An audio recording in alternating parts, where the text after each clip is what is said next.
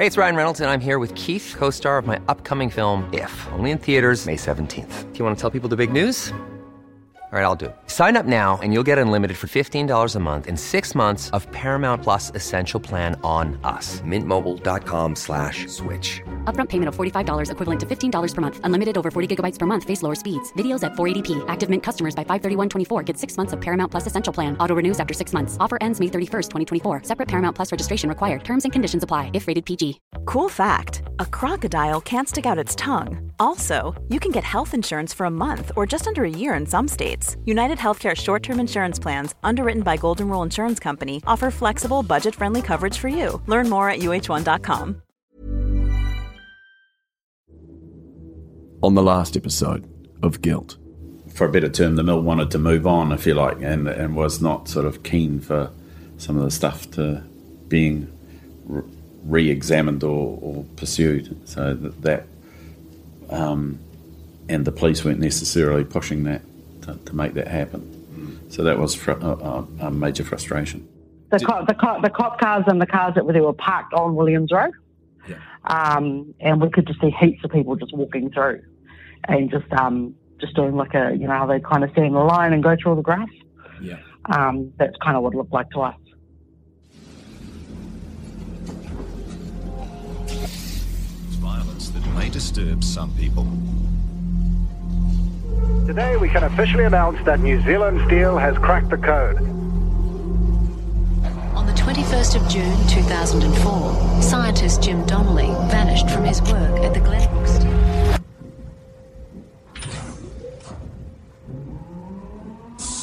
From Brevity Studios in New Zealand, I'm Ryan Wolf, and this is Guilt.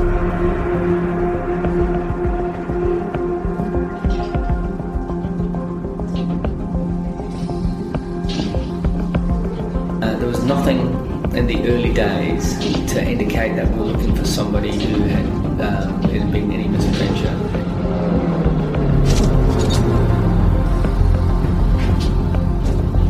You're on hands and knees, and you don't know what you're going to find. It started off as a joke, and then it got rather scary.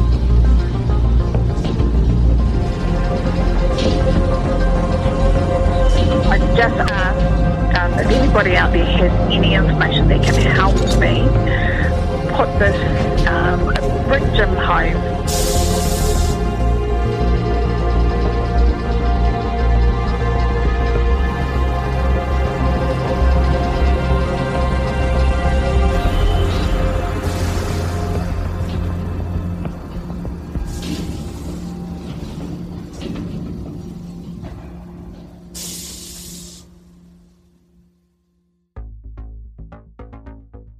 In the last episode, we spoke to one of Jim's closest friends, Clayton Hills, where we learned about the slow police response in the early hours of Jim's disappearance.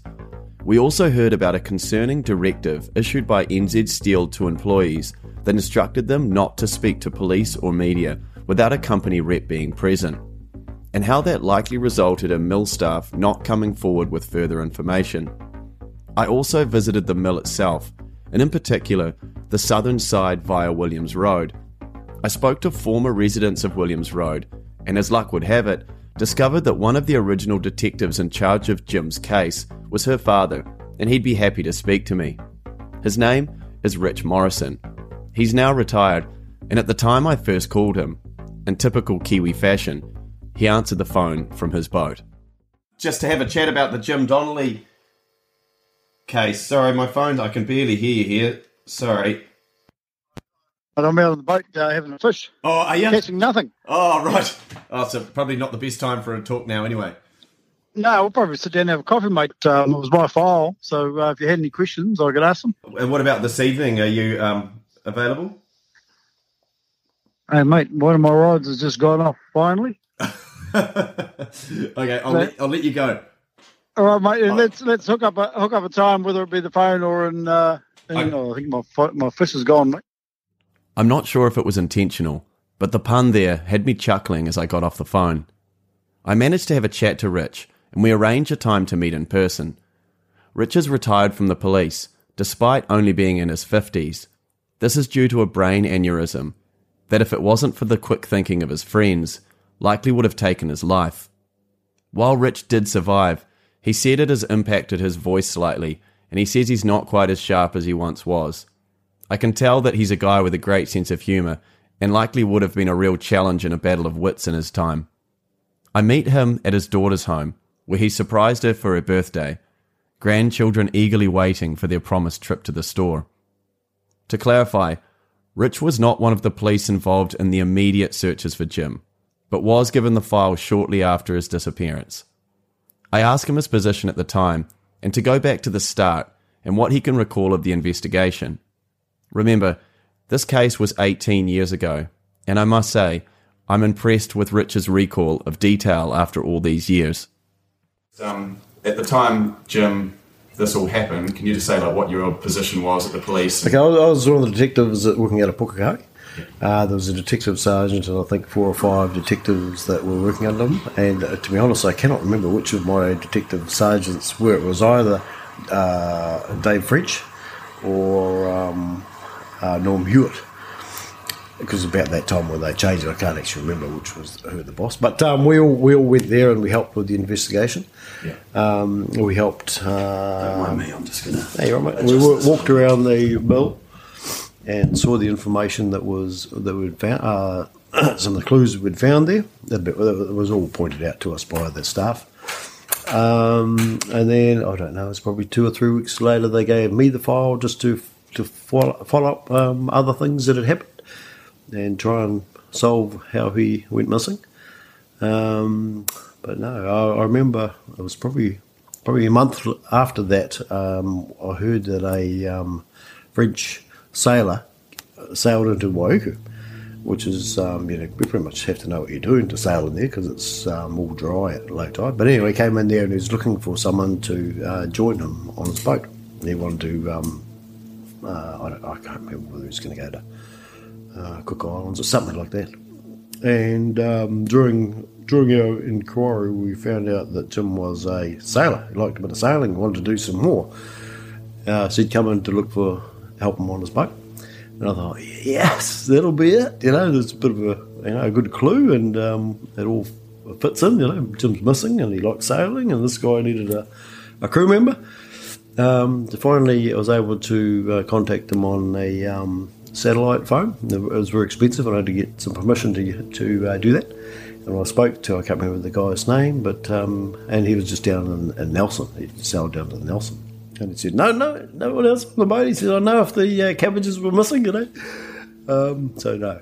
This story about the odd sailing boat that was moored in the nearby Manukau harbour at the time and then vanished the day after Jim's disappearance is one which still sticks in the mind of many locals that follow this case.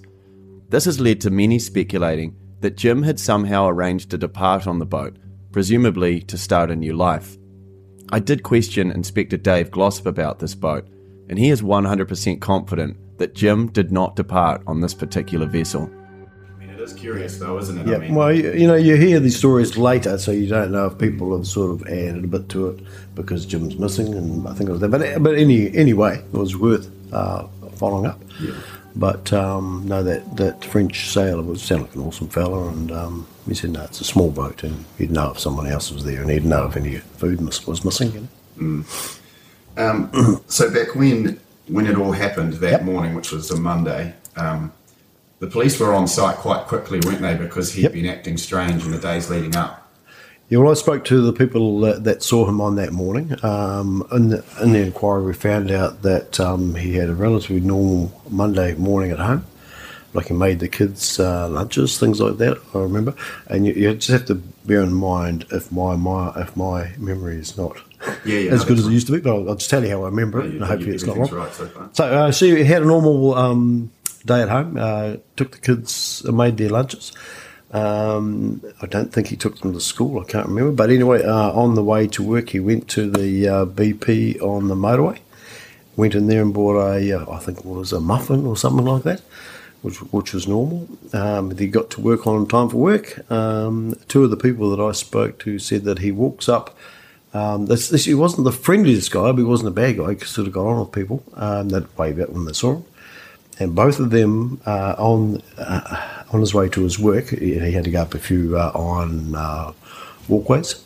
And one of the guys says, I saw him and Jim waved him, and he turned around and walked the other way. And I thought, that's not Jim, you know. And the other one said the same. And Jim didn't answer. So that's all I can tell you about that morning. Next thing I remember is we went to the scene quite early, and his property was found in that acid bath, and that had a small entry that I don't think you would, and I think we proved that you couldn't get through that area.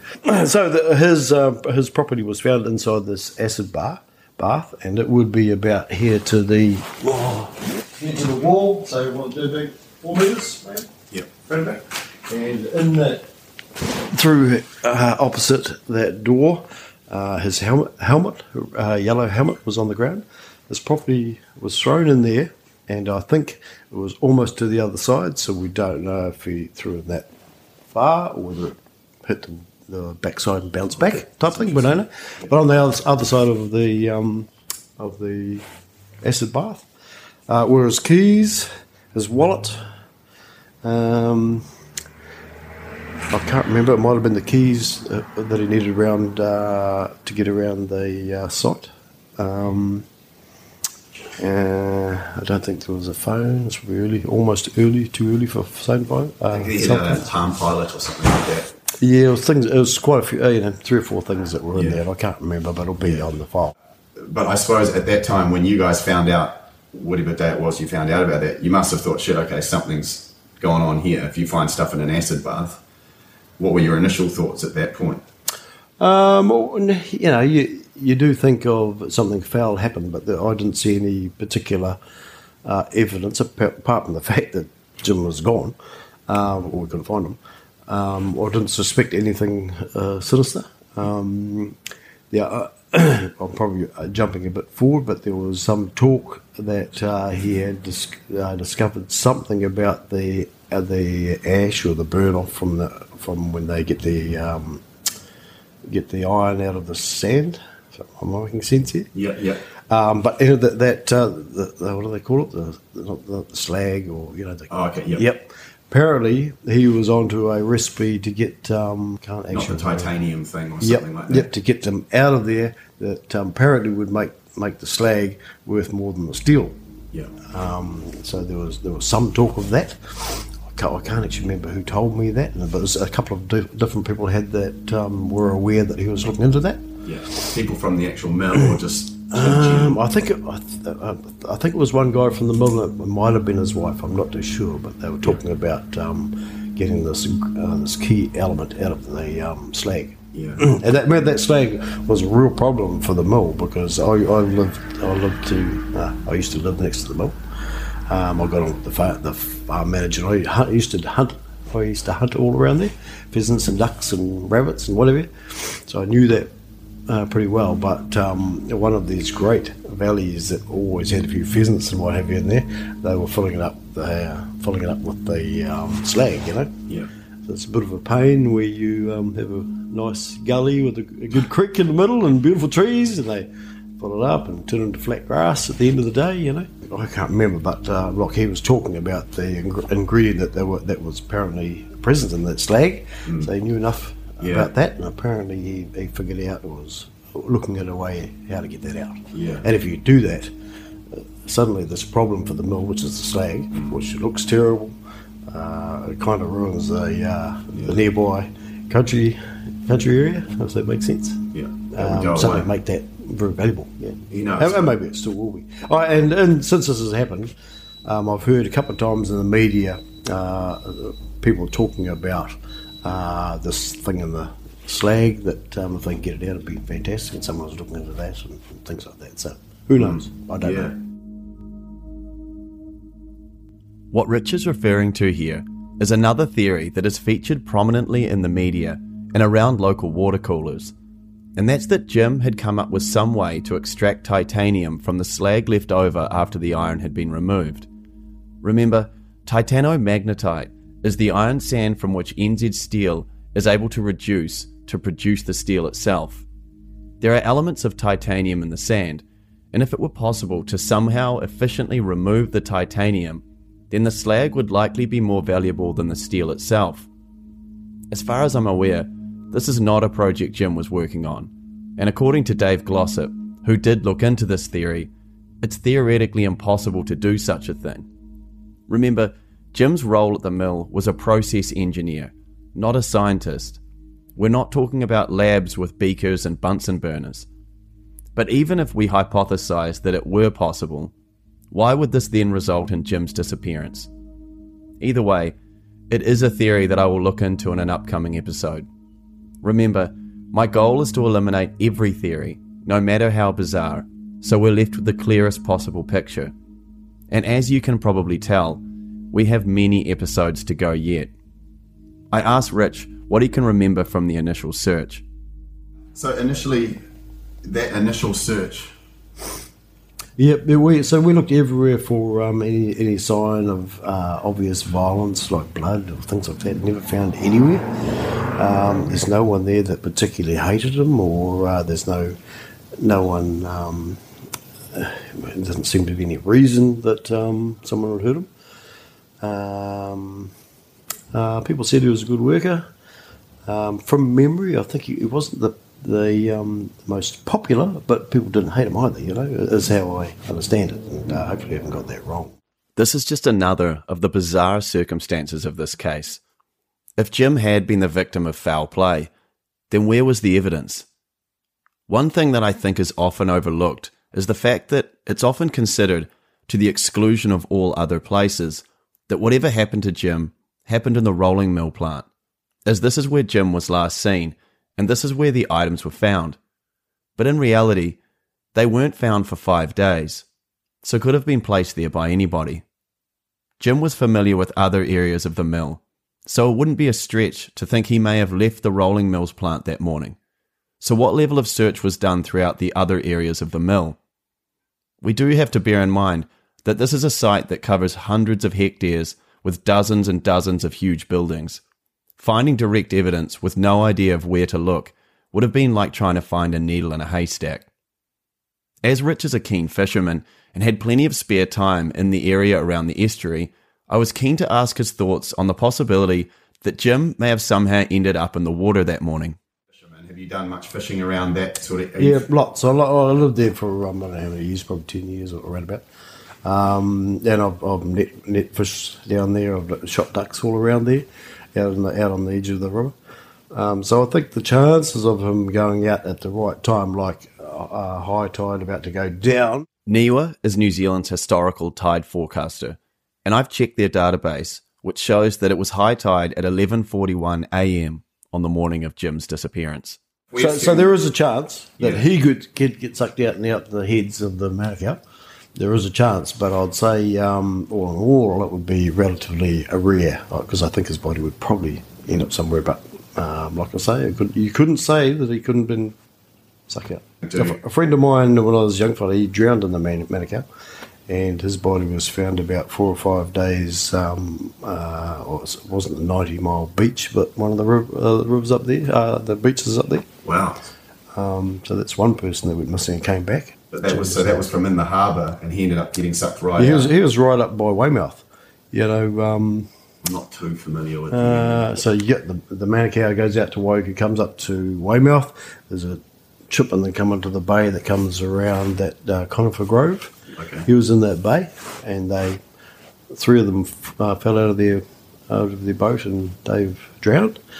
And they found his body up on one of the Northland beaches 4 or 5 days later.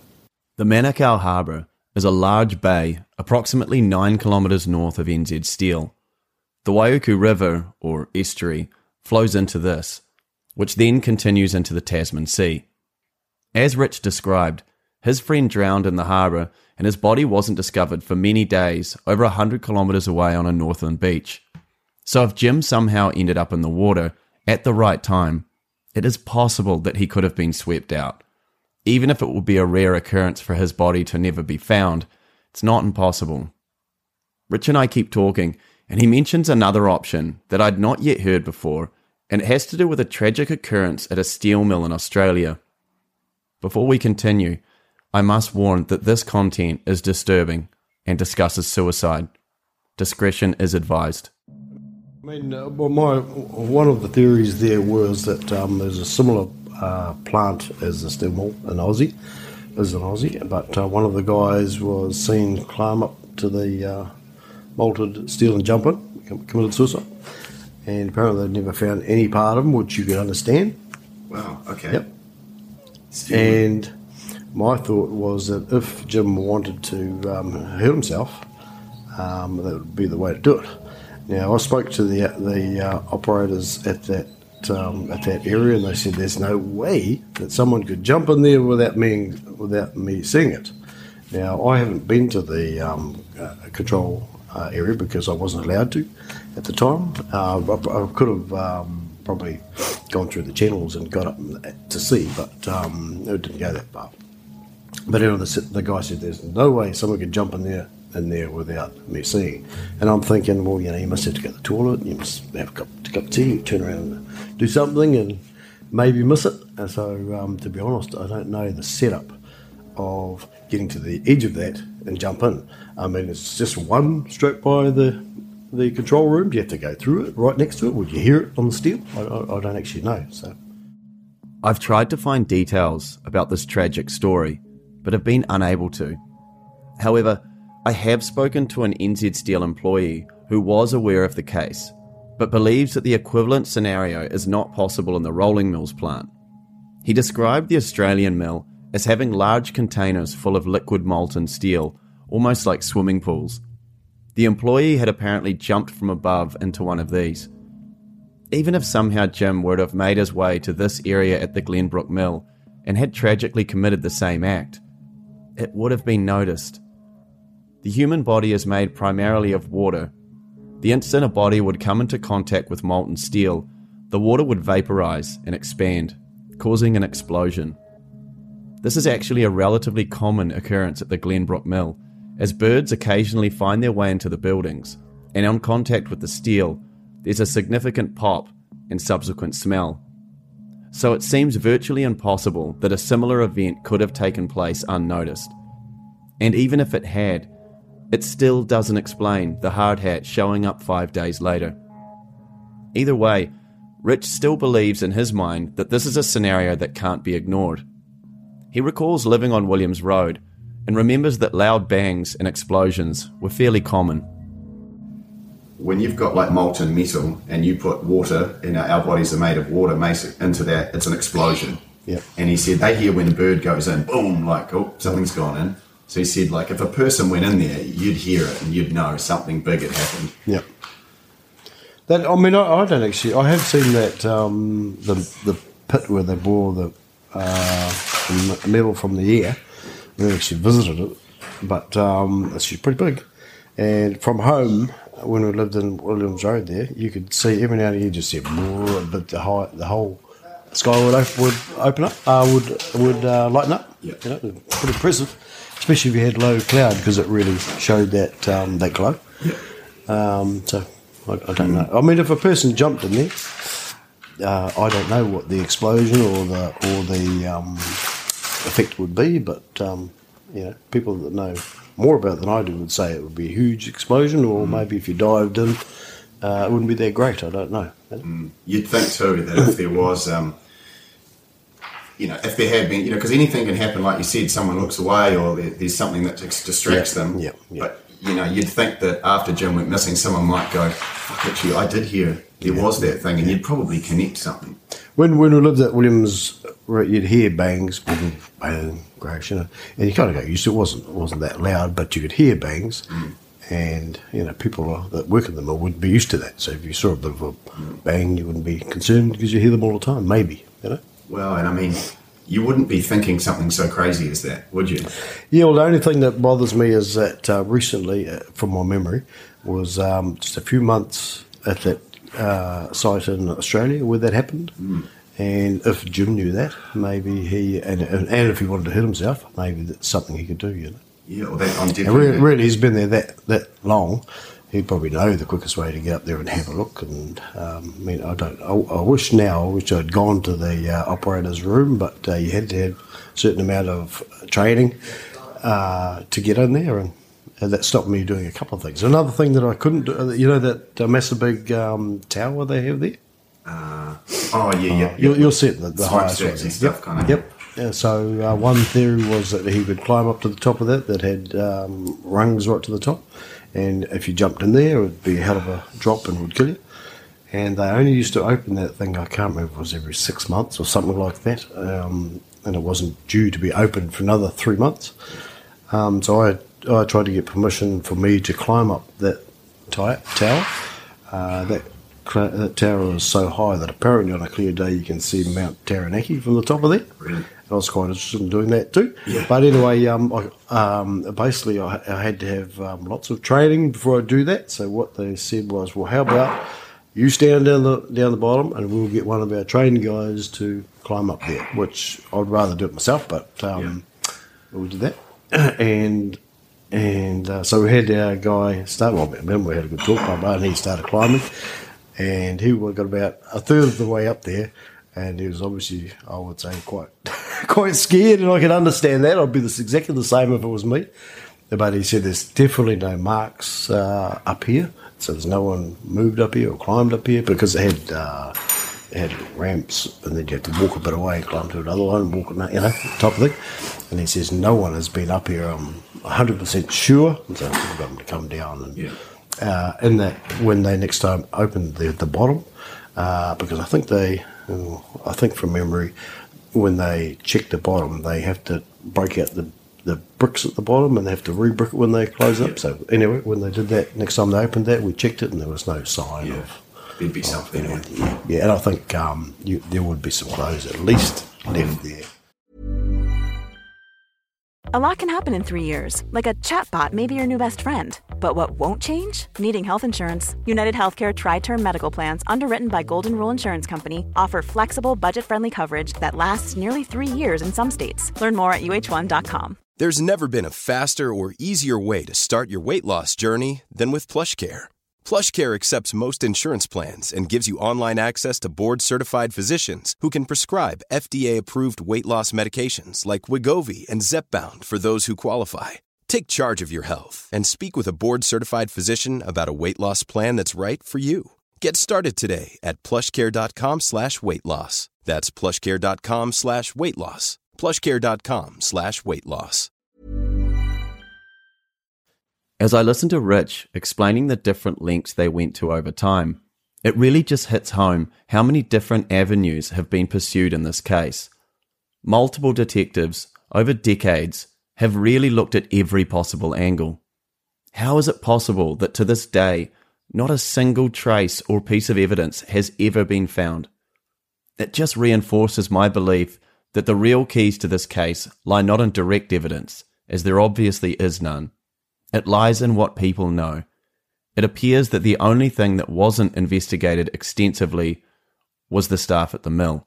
That was another thing, mate. We tested that the acid bath. Yeah. We knew it was quite a low strength acid. I can't remember what the acid was, but I think it's hydrochloric, and it's very low strength. SAR said that look, there's no way that would dissolve his body. But anyway, we asked them, or we came to the decision that we'll put some, get a leg of pork and put that in there just to see what it does. And they did that, and there was very little effect. So you actually did throw something in there to see? Yep, that should be in the file. Okay. And maybe you're not allowed to hear about that, or for some reason, I'm not sure. But anyway, that's what we did. Yep. And there was no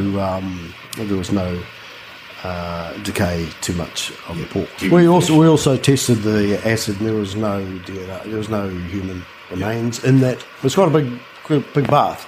Yeah. And we had to use the crane to lift off the lids off, which is a big job, but we did it. And there was no sign of him in there by ESR either.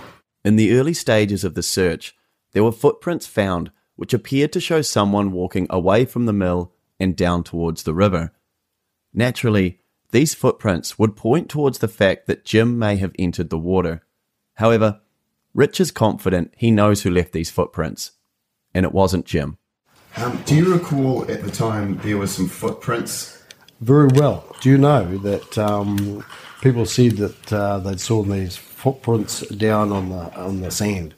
And one of my friends, we were hunting pheasants just before a couple of days, or it might have been, I can't remember, just before Jim went missing.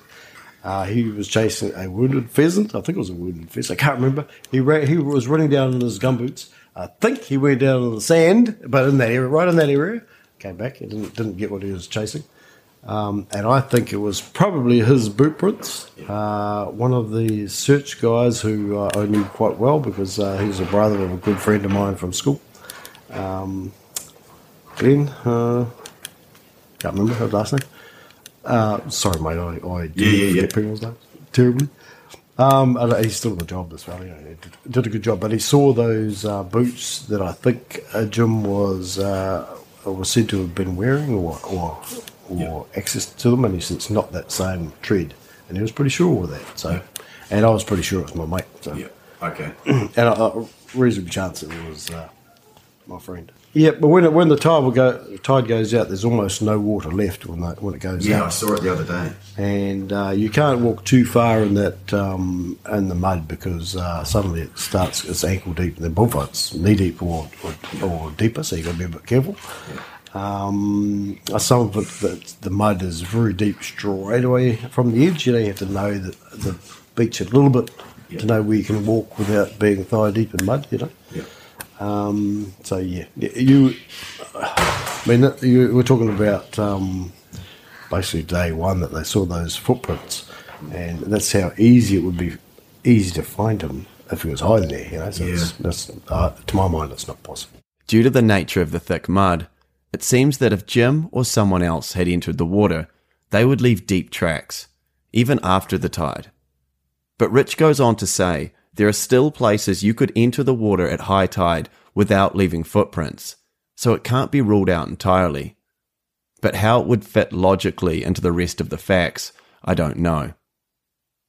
Rich's grandchildren are getting increasingly restless and have taken to writing signs asking how much longer. And I remember that candy waits for no person. As I wrap up the interview, I ask Rich if he could go back. Is there anything he'd do differently? If you could go back now to that first initial time, is there anything you'd do different? No, I don't know. I think we did a good idea of the search. I probably was in charge of that at the time, but we all got stuck in it and had a look around, and the staff were fantastic. The management of the Stillmore were very good as well. Personally, the only thing I can think of is I should have gone and did the training to go and see the operation area of the boiling. It kind of pushed me that area because of the incident in Aussie. It's very similar, and all those boys at that mill would know about it, I think.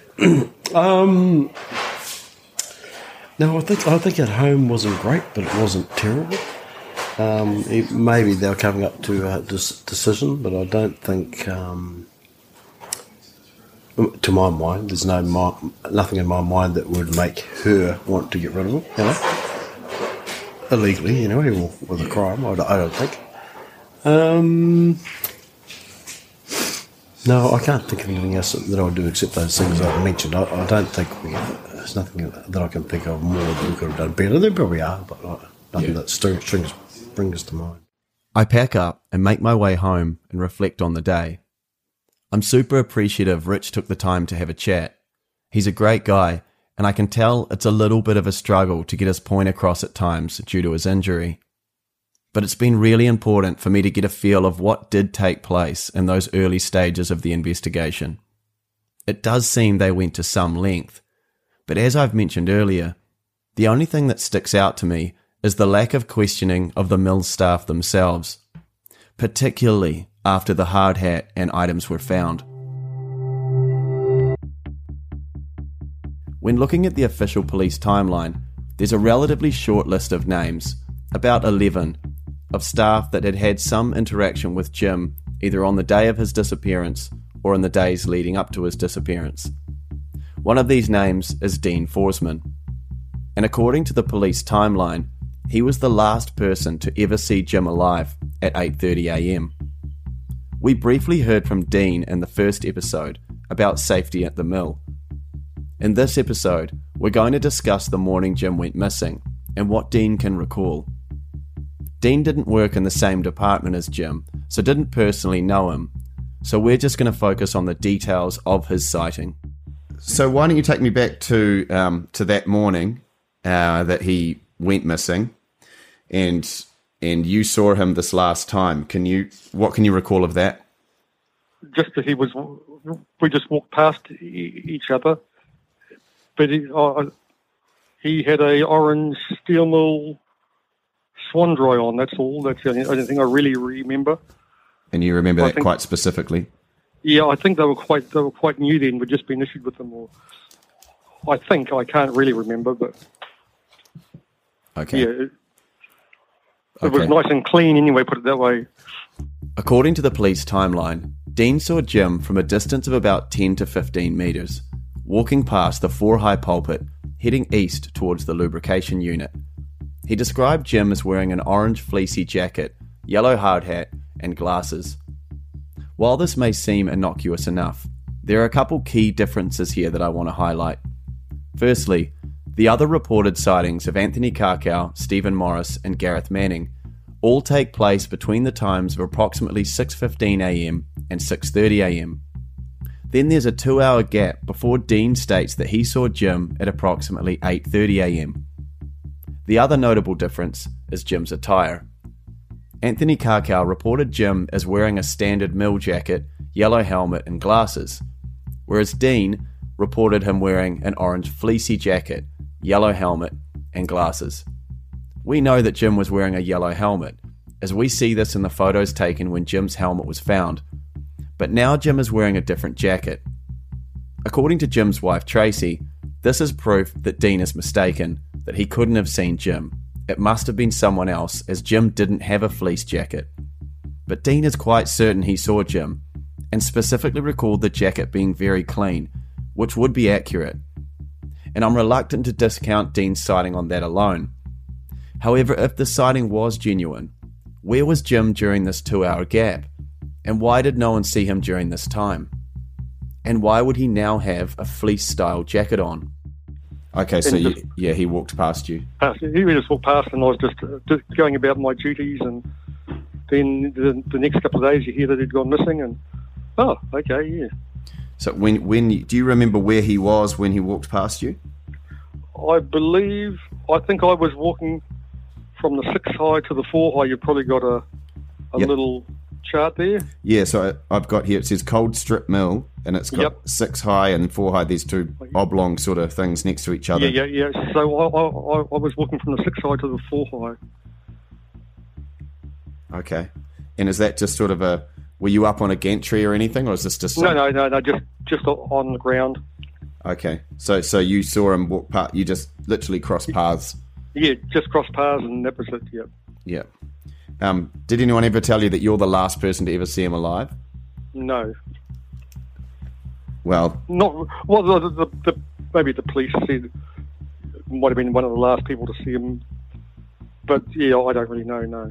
So were you working an early shift that morning? No. Well, we were 8 to 4:30 most days, so I normally used to get there about 7:30, 7:45, have a coffee, and then we'd go off and study our tasks. So we were 8 to 4:30. Oh, okay. I've got here on this timeline I've got from the police. It says that you saw Jim at 8:30am walking past. That's probably pretty close. Yeah, so you'd be probably just getting into your day's work at that point. Yeah. Well, we had a little compound up by the 4 High. Okay. So, and our office was down in between the 6 High and the pickle line or the roll shop. There was a bunch of offices there. We were based in there. Oh, okay. Yeah, I see. Yes. So I would have had a coffee. Okay. Had a bit of a chat, I suppose, and then we told what to do. So I would have headed off to that 4 High to our little hut there. Yeah. And the spot you saw Jim that morning, would that be pretty normal to see him walking in that direction? Well, yeah, I suppose. Yeah. Not abnormal anyway. You might be wondering why I'm asking a seemingly mundane series of questions. but my reasoning is purely just to see if there was anything whatsoever that Dean might have considered abnormal in this sighting. If it indeed was Jim, then he was acting normally, walking in an area he normally would. I asked Dean about the subsequent days after Jim's disappearance and the general feeling amongst staff. Yeah, well, probably the next, that day, nothing, I suppose. Well, not that I knew, but the next day there was rumours going around that Jim was missing. So that they had us walking through tunnels, and we'd be put into sort of pairs and go searching, I suppose. We went all over the mill, all over the grounds, in all the cable tunnels. So I think they took it pretty seriously. Do you recall at the time sort of what the general consensus people were thinking?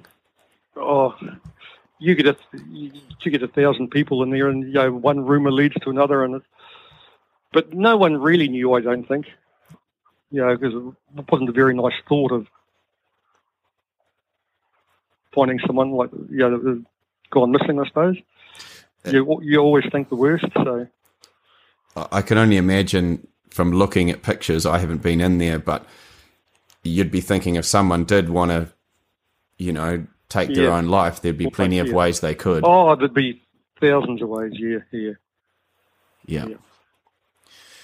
A place like that, I mean, do you think is it possible that a person could do something to themselves and literally just never be found? Oh, I don't. I wouldn't. I'd be surprised. Yeah. There's always got to be something, surely. Mm. Yeah. The rolling. Oh, sorry. You keep going. There's always got to be something left, I think. Teeth or something, or Yeah. I wouldn't think it was possible. But can you recall your interview with the police? Not really, no. Do you recall them actually having sort of a sit-down interview with you and really running through everything? I can't really remember, tell you the truth. I think we were busy at the time. I certainly went across and said that I saw him and gave him the time, but probably can't really remember it being too intense. Yeah. Yeah, I mean, you'd probably remember if they really questioned. Yeah. I think they were just gathering facts and times, and so probably. Do you remember if they, were they sort of interviewing everyone? Your other guys, the other two guys on your team. No. I think only if you'd had contact with Jim that day, maybe, or seen him. So.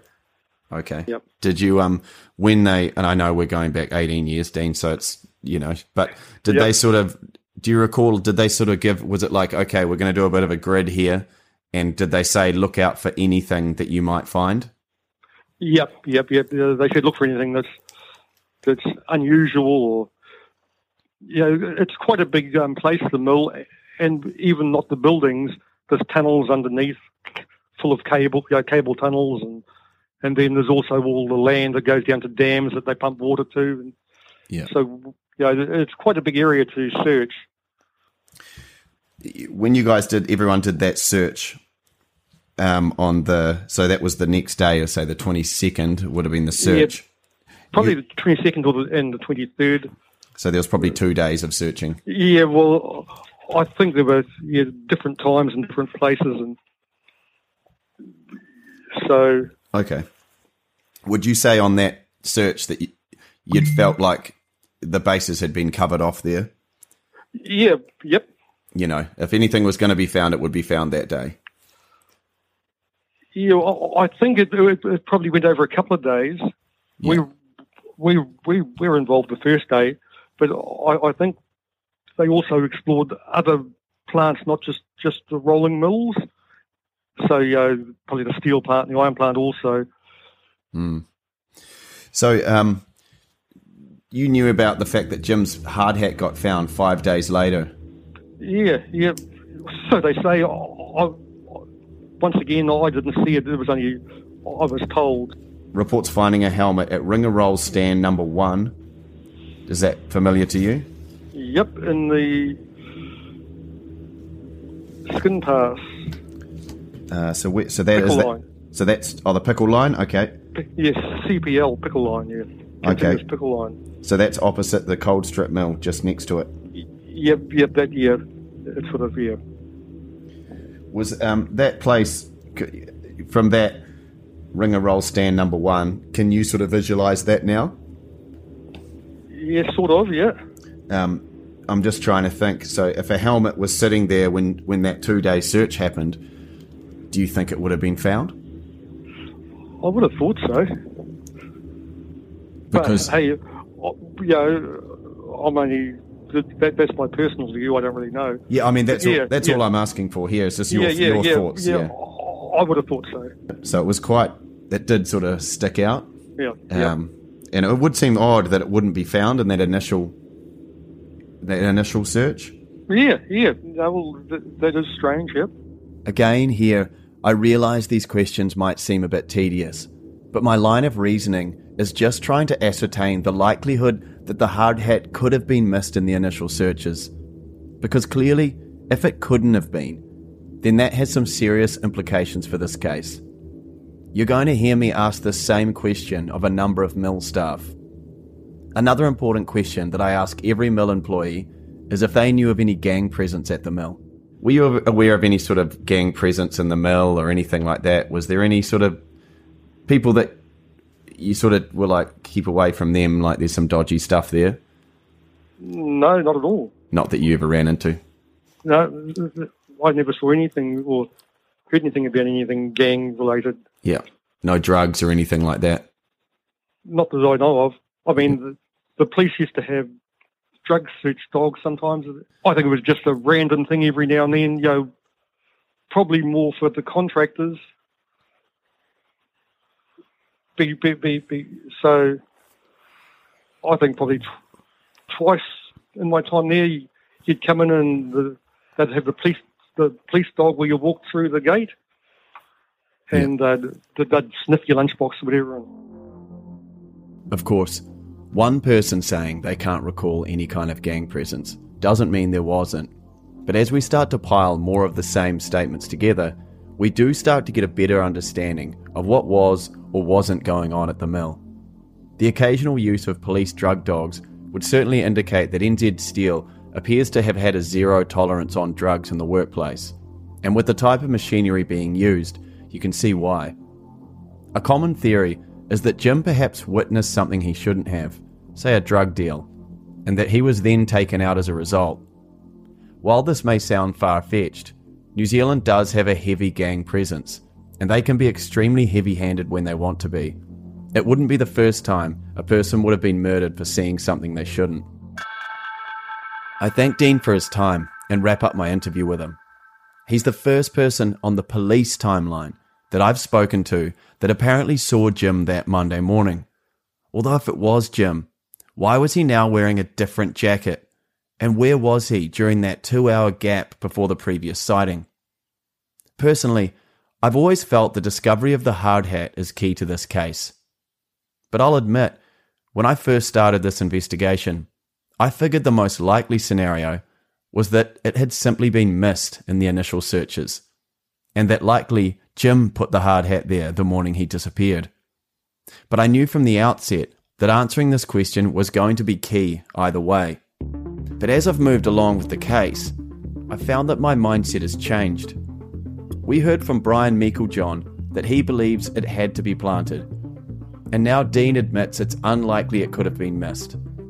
We've seen the photos of the hat where it was found, and it wasn't hidden. So if we can discount the fanciful story that Jim somehow entered the mill again at a later time and placed the hat there, that leaves us with only one other option. Someone else did.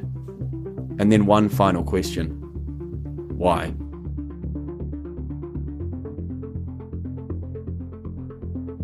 Guilt is written, produced, and edited by me, Ryan Wolf. The title track is Nuclear Conception by Alison Winter.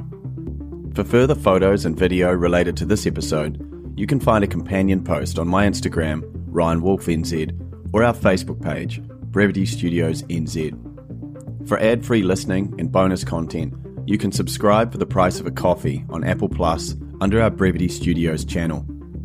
You can also find further information on our website, www.theguiltpodcast.com. If you have any information related to the disappearance of Jim Donnelly or the subsequent search at the mill, you can contact us anonymously at brevitystudiosnz@gmail.com. A note from me.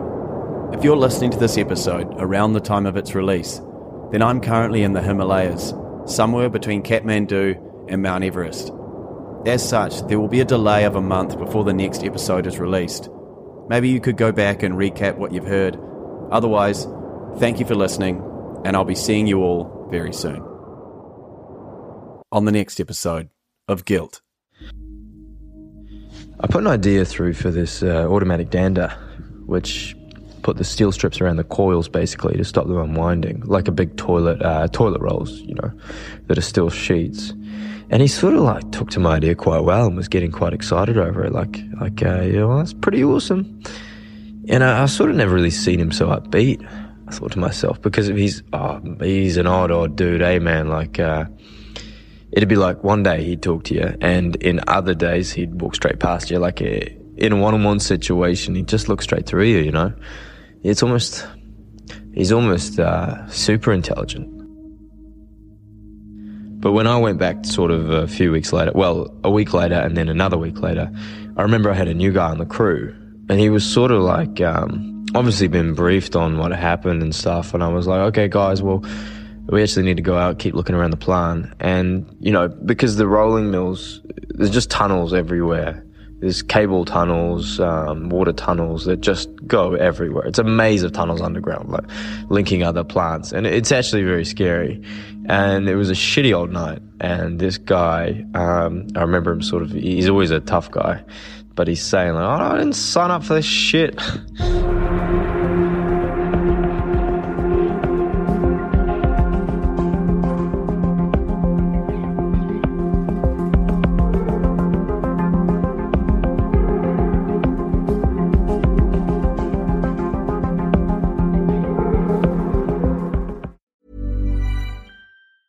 Planning for your next trip? Elevate your travel style with Quince. Quince has all the jet-setting essentials you'll want for your next getaway, like European linen, premium luggage options, buttery soft Italian leather bags, and so much more. And is all priced at 50 to 80% less than similar brands. Plus, Quince only works with factories that use safe and ethical manufacturing practices. Pack your bags with high-quality essentials you'll be wearing for vacations to come with Quince. Go to quince.com/pack for free shipping and 365-day returns.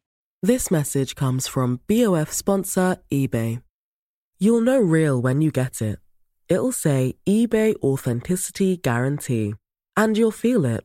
Maybe it's a head-turning handbag, a watch that says it all, jewelry that makes you look like the gem, or sneakers and streetwear so fresh, every step feels fly. eBay gets it. So look for the blue check mark next to that thing you love, and be confident that every inch, stitch, sole, and logo is checked by experts.